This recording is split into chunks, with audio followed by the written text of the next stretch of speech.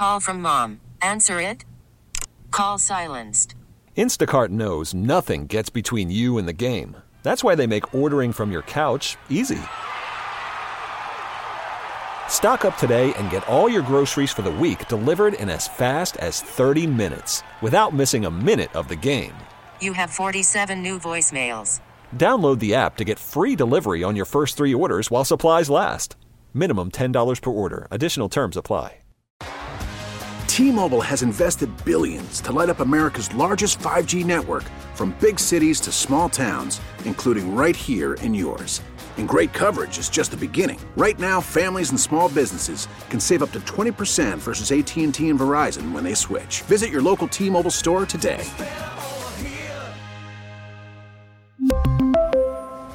Plan savings with 3 lines of T-Mobile Essentials versus comparable available plans. Plan features and taxes and fees may vary.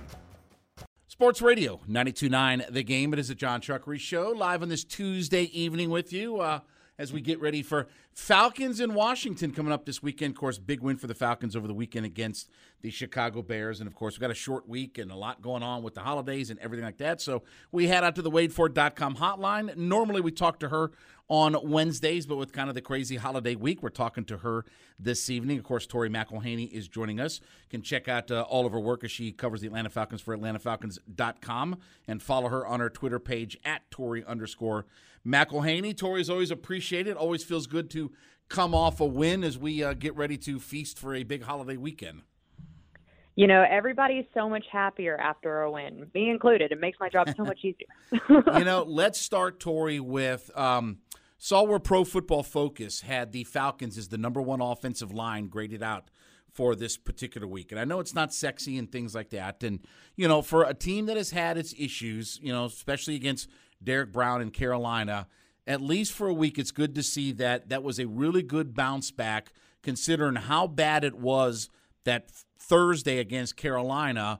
They really did a nice job of bouncing back this past Sunday, getting back on track. Now Washington's going to provide a whole nother set of challenges, but for at least a week to bounce back like that, I thought was a really encouraging sign.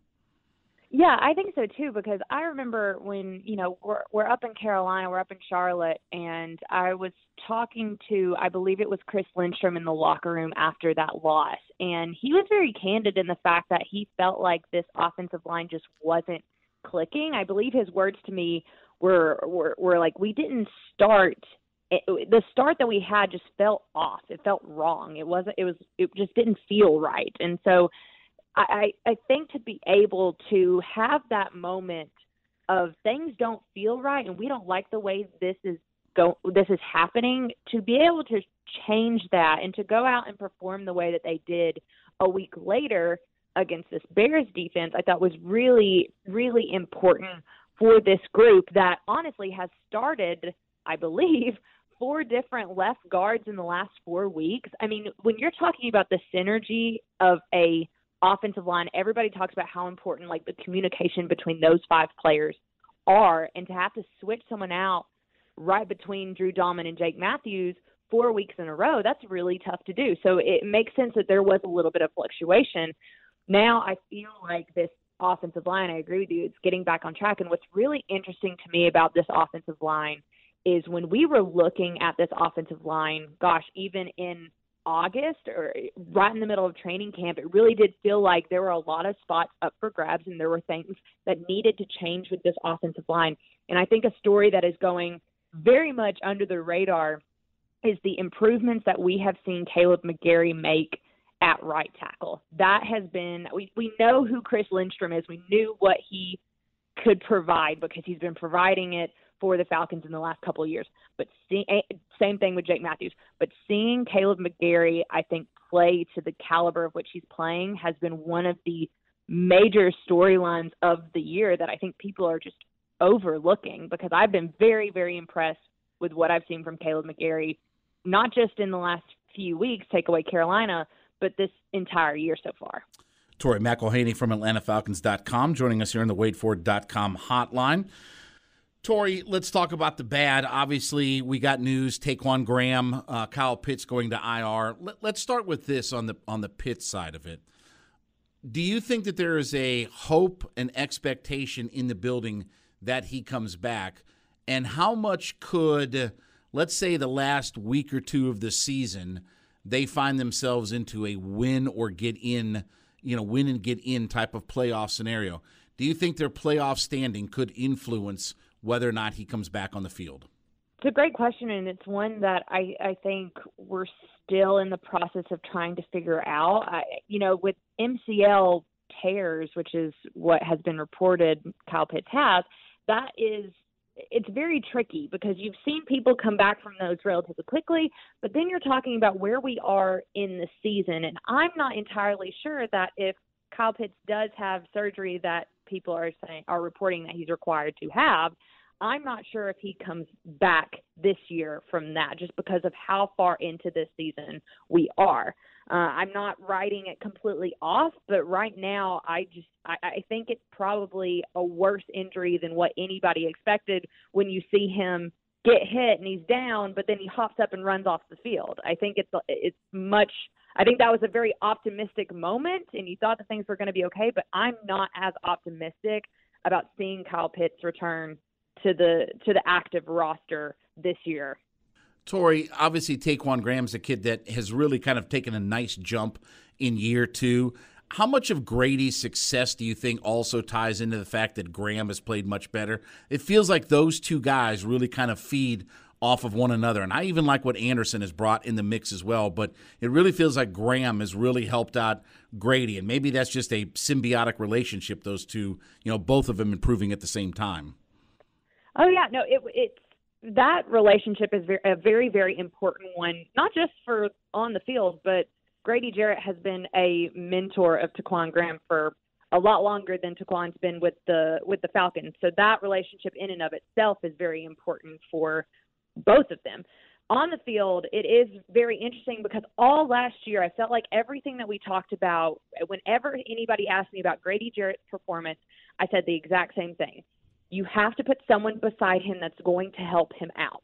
And I think that has been Taquan Graham throughout the majority of this year. I think I say, losing Kyle Pitts on the offense, I would honestly say that the impact that losing Taquan Graham has is pretty similar to this defense, because I think he has been playing so well for this defense and so well beside Grady Jarrett. And I do think that you have to – the thing is you have to account for what Taquan Graham is doing. I mean, even though his sack numbers aren't there, what we have seen from Taquan Graham in getting to the quarterback, making him uncomfortable in the pocket, is something that I think went overlooked for a few weeks. And now you're sitting there looking at a defensive line without him, and you're like, dang, you're going to miss him. But I will say I was very pleased with what I saw from the depth that I feel like the Falcons have accrued over the course of this season with some guys like Abdullah Anderson, Timothy Horn, Jalen Dalton. These are all – it's very interesting, too,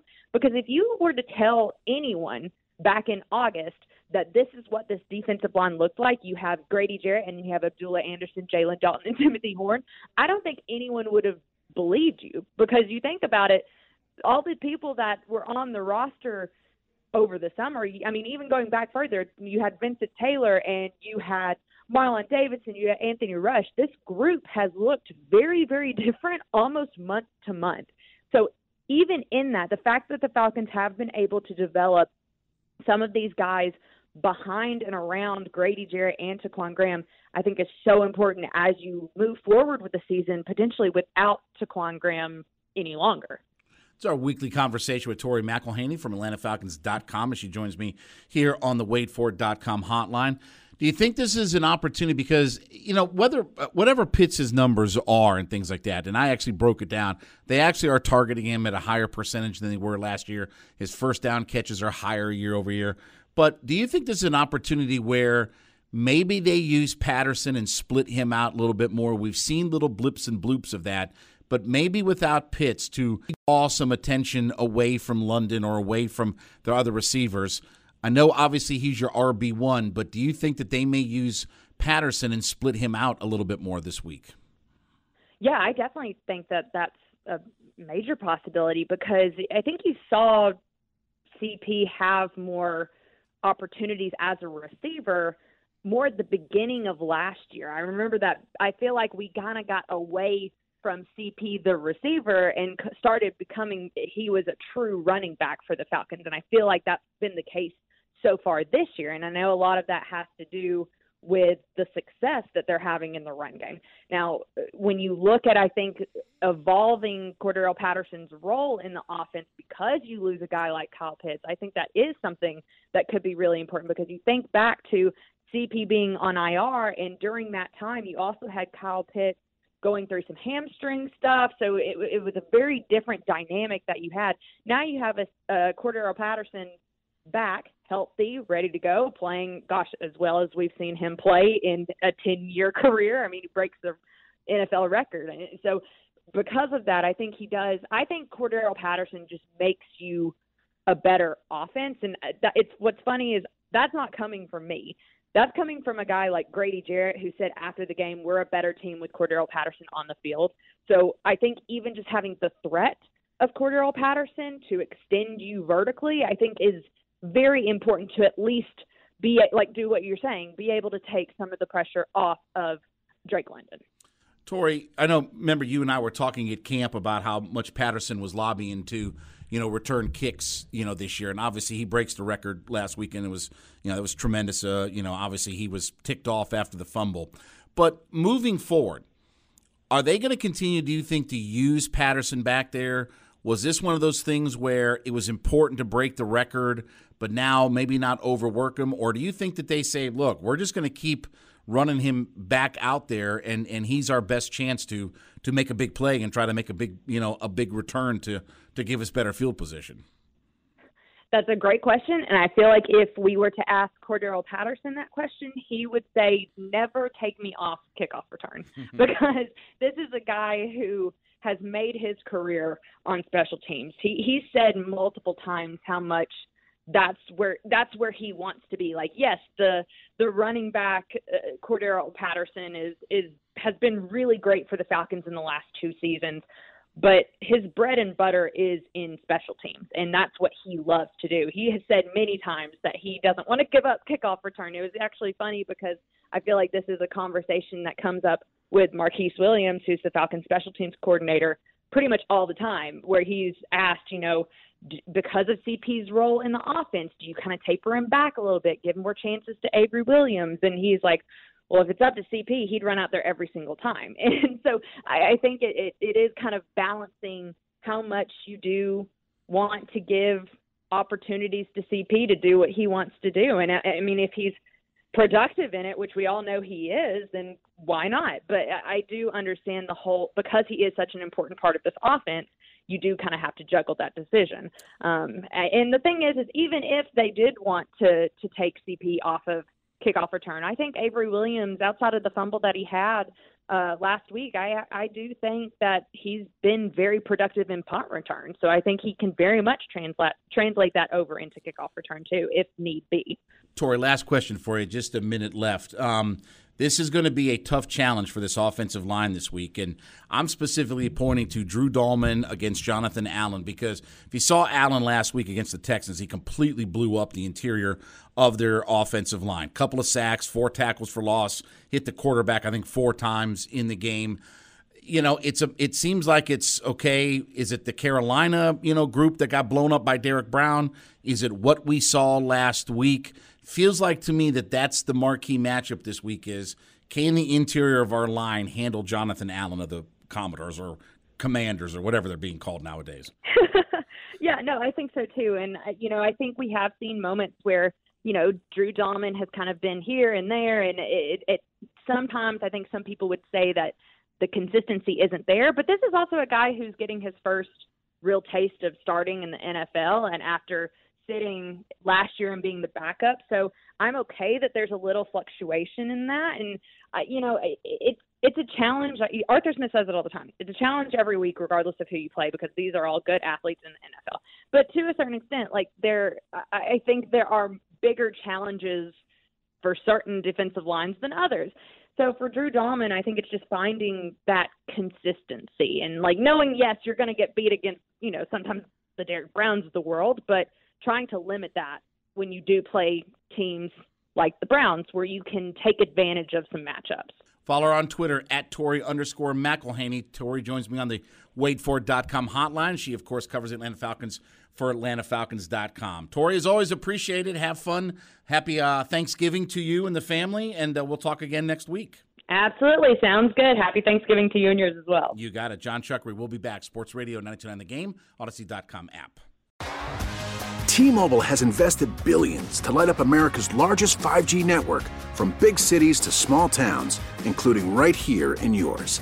And great coverage is just the beginning. Right now, families and small businesses can save up to 20% versus AT&T and Verizon when they switch. Visit your local T-Mobile store today.